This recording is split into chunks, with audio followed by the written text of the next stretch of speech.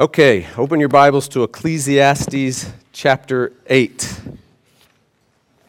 In 1965, the U.S. Senate appointed a subcommittee to plan for the 20-hour work week that was certainly coming because of technology. Did you know this?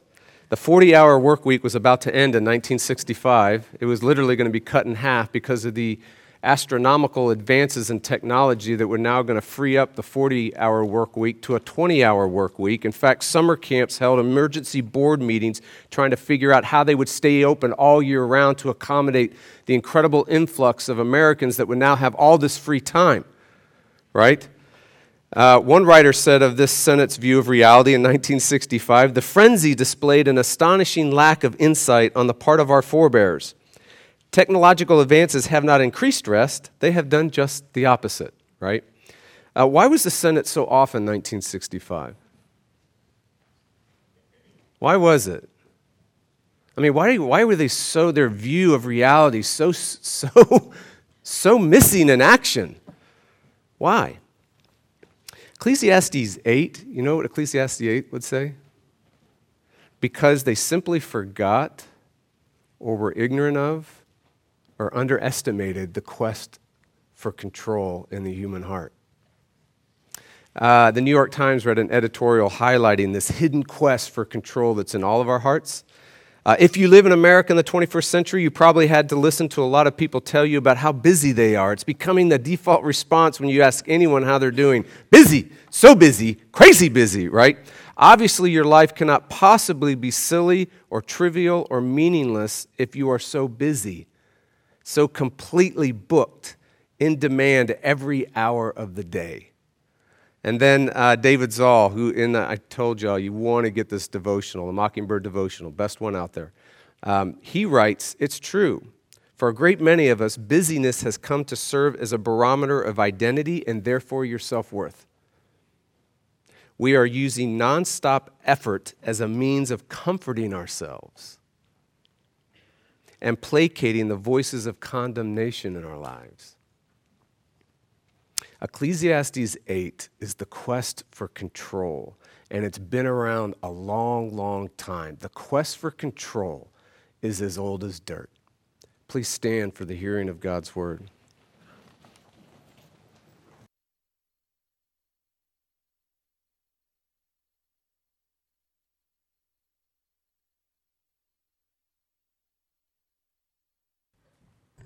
I have something of a sore throat, so we'll see how this goes. Who is like the wise, and who knows the interpretation of a thing? A man's wisdom makes his face shine, and the hardness of his face is changed. I say, keep the king's command, because of God's oath to him. Be not hasty to go from his presence. Do not take your stand in an evil cause, for he does whatever he pleases. For the word of the king is supreme, and who may say to him, what are you doing? Whoever keeps a command will know no evil thing, and the wise heart will know the proper time and the just way. For there is a time and a way for everything, although man's trouble lies heavy on him. For he does not know what is to be, for who can tell him how it will be? No man has power to retain the spirit, or power over the day of death. There is no discharge from war, nor will wickedness deliver those who are given to it.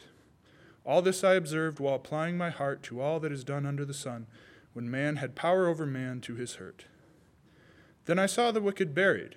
They used to go in and out of the holy place and were praised in the city where they had done such things. This also is vanity.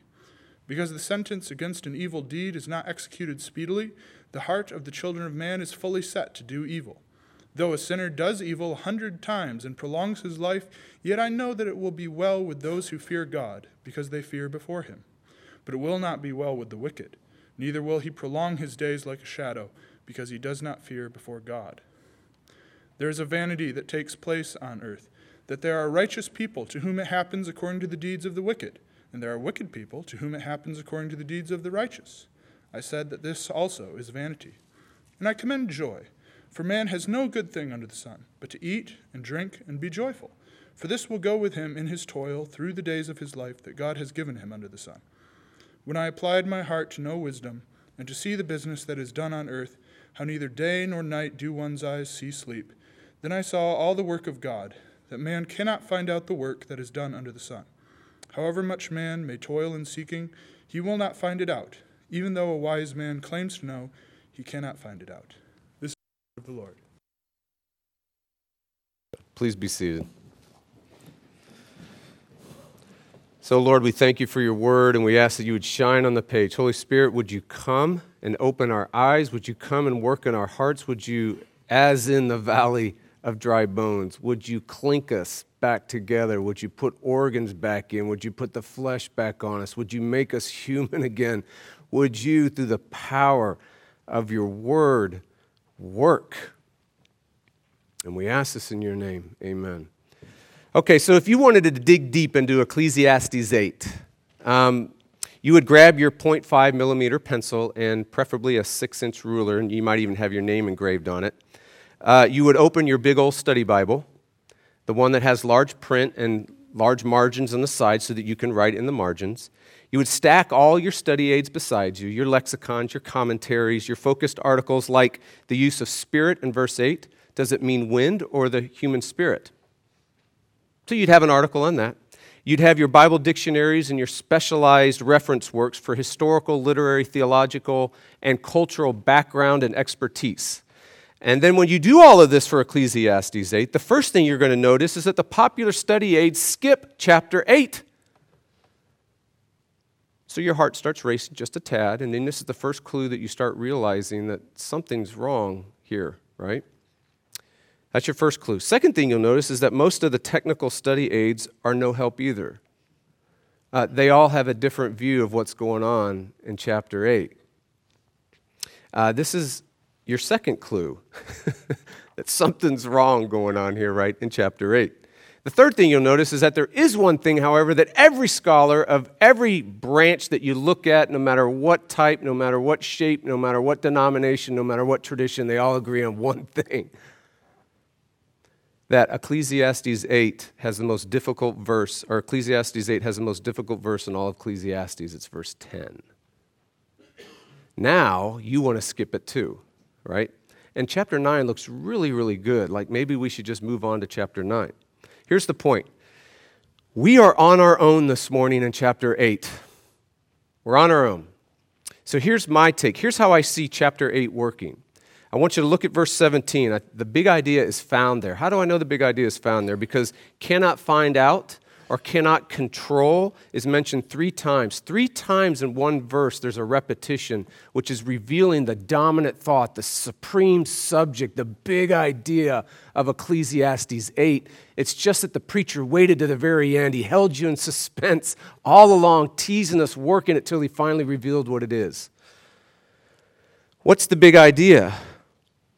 The big idea is inability. Specifically recognizing your inability. There is a location or a destination that has actual spiritual GPS coordinates called recognizing your inability. It's a real place. And all of Ecclesiastes 8 is trying to take us into verse 17. It's trying to take us to where you actually feel deep in your bones your own inability. Feel it. Recognize it. Breathe it in. Take it into your soul to get inability deep, deep, deep into your bones. So the rest of chapter 8, which is kind of confusing if you just were to look at it at face value, they just seems slipshod. It seems like an encyclopedia. It seems like a topical index of some strange things that don't seem to be related to each other. But these strange things are all serving the journey or the road into verse 17. They're all trying to push us and pull us and lead us into recognizing our inability. And there are 3 powerful pictures that are at work here that are designed to do that. The first picture is social inability, and that's found in verses 2 through 5. One commentary points out how in chapter 7, it ends with a bleak picture of human nature, the universal wreckage of human nature. There's this search that goes on at the end of chapter 7 where the preacher is searching for one righteous person in all the earth and finds none, right? So therefore, in chapter 8, it seems logical, according to some scholars, that he would then focus on the need for a just social order amidst messy relationships. Because of the universal wreckage, how do we relate to each other? How are we managed in our messiness? How do societal structures and leadership and non-leadership realities, how are they managed? How are they ordered? And so it makes sense that he would go to this societal, structured realm. Social realms include work, they include school, they include business, they include community, they include local politics, and beyond that, they include economic realms, local and beyond. Here, Ecclesiastes is highlighting the political realm, particularly of an ancient Near Eastern king and his servants. And here's the point. When working properly, leadership serves the good of others. It's a servant leadership. And servants obey their leaders to the good of everyone. And it's an old word called submission. Verse 2 illustrates it. Look at verse 2.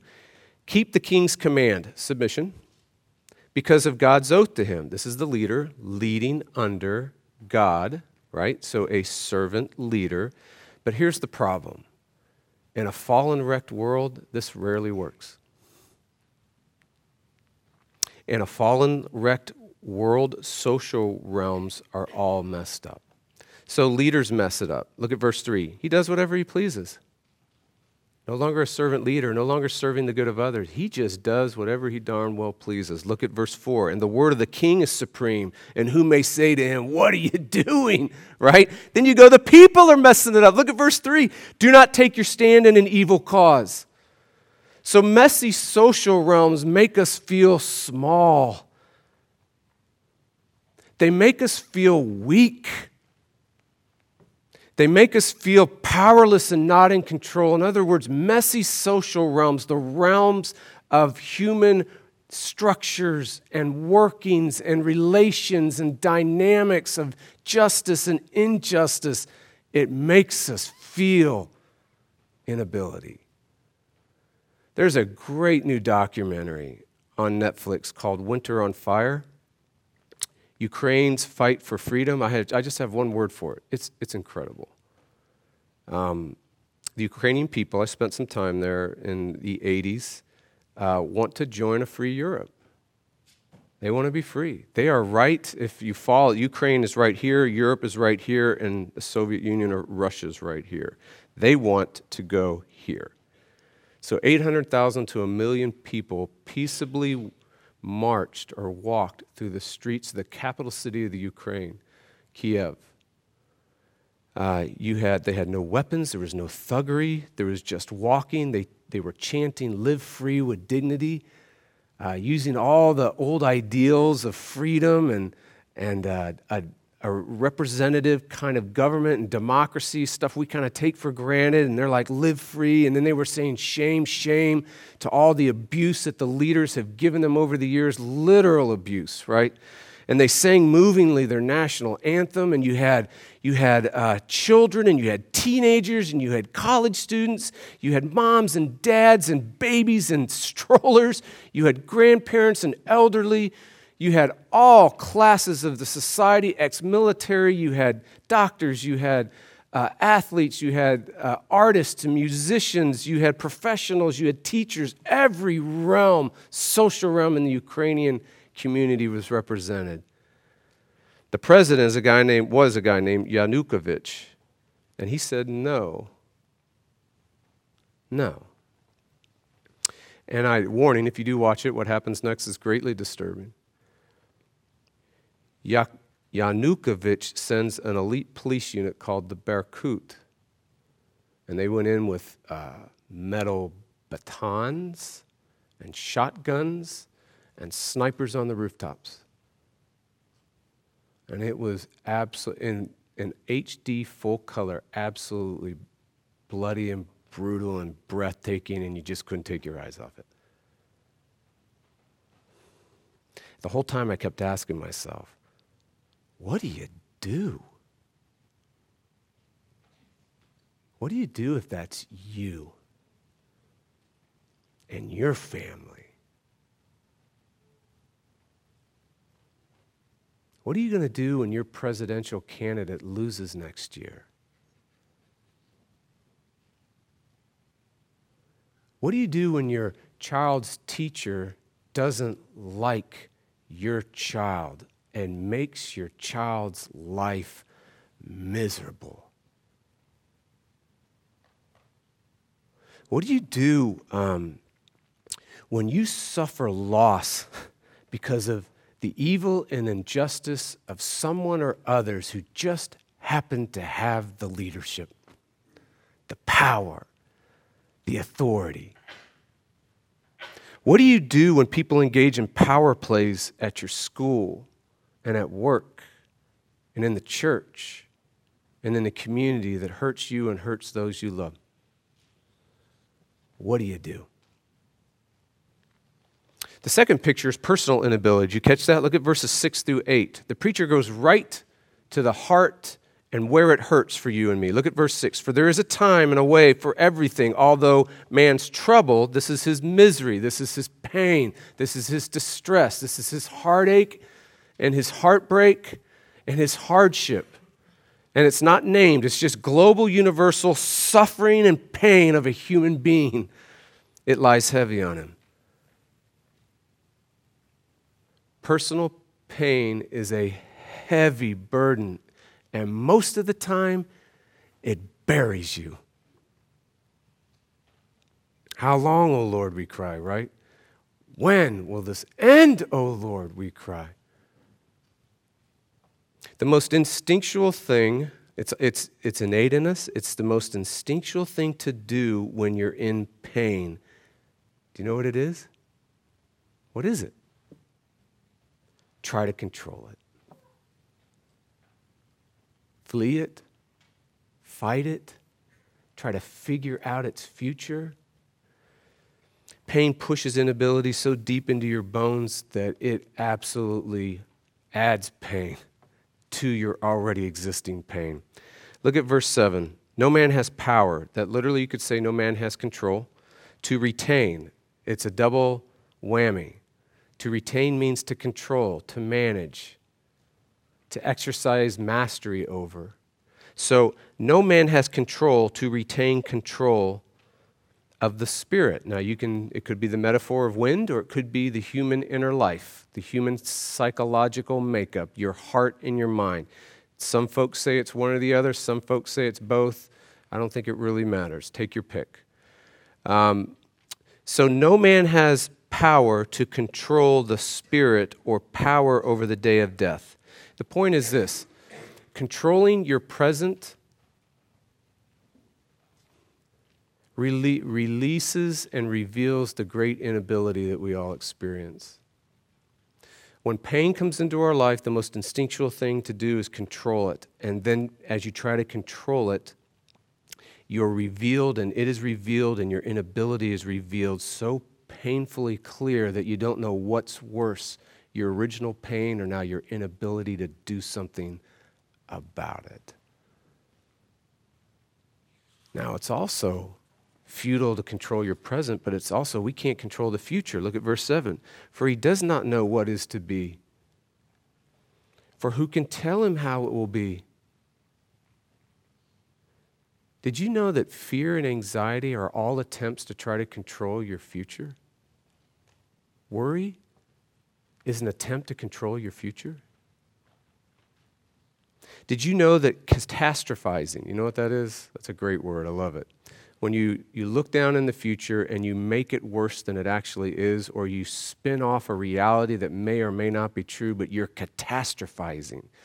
Never forget when Nancy and I were dating, we were in Switzerland and we were bike riding, and I just started, as I'm getting to know her, I'm realizing she's so funny because she anticipated every dangerous thing that was going to happen on a bike. Like, we're going down a hill, watch it, this is going to happen. And I was like, okay. And we are complete opposites, right? She's catastrophizing. Well, what is catastrophizing? It's an attempt to control the future. I mean, what is quitting? and giving up and giving in and escaping. It's an attempt to control the future. What is performing and perfecting and pleasing? It's an attempt to control the future. Third picture, moral inability, verses 8 through 14. So the preacher is upset. He's upset in a big way because bad people are not getting what they deserve. Self-righteous church people are getting affirmed and honored. Do you see that? Look at verse 10. Notice these are people that are going in and out of the holy place. These are people going in and out of church. And they're self-righteous church people. And they get honored, particularly, says, praised. So he goes like this. Some people in church say of these folks, gosh, they're so controlling and they're so judgmental and they're so arrogant. But boy, are they so spiritual. They're so serious about God and they're so passionate about everybody keeping all his laws. Other people in the church say to them, gosh, they're so unloving and unforgiving and mean. But boy, do they know their Bible and theology. Let's make them leaders in the church. And the preacher looks at this and he's pulling his hair out. And then there's the unchurched bad people. Did you see that in verse 12? So the bad people are not getting what they deserve. But there's a religious kind and there's an irreligious kind. In verse 12, these are folks that break God's law, specifically 100 times, he says. But here's the catch. They live longer for it. So in verse 14, he looks at all this and he says vanity, or basically my translation is, this is so messed up. No one is getting what they deserve, he's saying in verse 14. But what about those, did you see that fear the Lord? What about them? Do they get what they deserve? That's in verses 12 and 13. Do they get what they deserve? Do they have some kind of moral ability that gives them the status of they fear the Lord? In other words, does the fear of the Lord's status come by working for it? The preacher answers that in verse 11. It's kind of tucked in there. It's hidden. You kind of blow by it. You don't necessarily see it. And here it is. The heart of the children of man is fully set to do evil. Everyone has a bad heart. Everyone. So the preacher is saying, if you have any resemblance of being a human being, if you walk like one, talk like one, have eyes and ears like one, speak like one, you have a bad heart. Not just that it's a bad heart, it's fully set, established, rooted, targeting evil. So the preacher says, listen, moral ability for anyone is a myth. So why does he want to make us feel so unable? Why does he want you to recognize your inability? Why does he want me to recognize my inability? Why does he want to take us into verse 17? So socially, societally, personally, morally, here's the answer. Look at verse 1. Who is like the wise and who knows the interpretation, which means the meaning of a thing?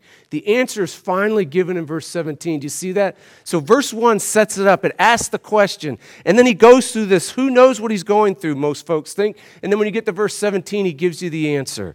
Who is like the wise? It took 3 pictures of inability to get us there. But who is like the wise? Those who recognize their inability are. Those who recognize their inability live wisely. Recognizing inability is wisdom, according to the preacher. Look what it does for you. Look at the second half of verse 1. A man's wisdom makes his face shine, and the hardness of his face is changed. Recognizing your inability actually makes you happy and relaxed. Your face shining is the biblical view of the happiest person in the world. It's a happy heart that lights up a face. When the Bible talks about a happy face or a face shining, it is supreme happiness. complete happiness, solid happiness. But then also watch the hardness of your face will relax, because a hard face tries to control life. A hard face is nonstop effort. And recognizing your inability relaxes a hard face and changes it. It changes the heart to be happy and affects the face even. So why does it have this kind of power? So everyone here wants to try to get unable. We're all trying to get into 17 now, because we're like, I want that. I want that happiness. I want that relaxation. I want that reality. I want to recognize my inability. So why and how does inability have such power? Look at the last verse before you enter into verse 17. It's stunning. It's verse 16. Imagine that. And it says, when I applied my heart to know wisdom and to see the business that is done on earth, how neither day nor night does one's eyes sleep. So he's summarizing the madness of control, the unending, non-stop effort, the compulsive and the obsessive controlling, the incessant striving, no rest, no sleep, no contentment, no happiness, no relaxation, hard face, hard heart, right? Now, verse 17. Then I saw all the work of God. Did you catch it? He doesn't see the work of God until he's in verse 17. He doesn't see the work of God until he sees his inability. Recognizing our inability, or the destination of inability, is the place you see the work of God. It's not inability that's loaded with power. It's the work of God that's loaded with power. But it's inability that is the soil that you see. It is very hard for us to see the work of God when we are capable, in control, striving, working, earning, performing, pleasing, fearing. But when we're in the destination of inability, clarity happens. There's a stillness and a rest that takes place in God and his work. There's a happiness and a relaxation in God and his work. There's control, not in ourselves, but here's the catch, in God and his work. So control is not bad. The desire for control is as human as we are. The issue is, where do we get it? In ourselves or the work of God? The ultimate work of God, of course, is Jesus. So he's the king in the societal, social realm. He's the king that actually is a servant king. And he's the servant that actually submits finally and perfectly to the ultimate king, his Father. He is social ability because we have none. And then we march to the next picture and you see that he carries the heaviest burden on the planet. The moment he comes into this earth and the moment he dies on the cross, he carries the heaviest burden on the planet on his shoulders from birth to death. And he does what we didn't do. He didn't seize control of it. He entrusted control and entrusted himself to his Father perfectly for us. He's our personal ability because we have none. And then he takes the sin to the cross, and he gets what he justly deserves. And he lives a righteous life and is exalted in his resurrection into heaven. And he's exalted because he gets what he justly deserves. And now he gives it to you, and he gives it to me because he's our moral ability because we have none. And so now you can recognize your inability and rest in the ability of another. Happiness, relaxation, cease striving, stillness, power, real control.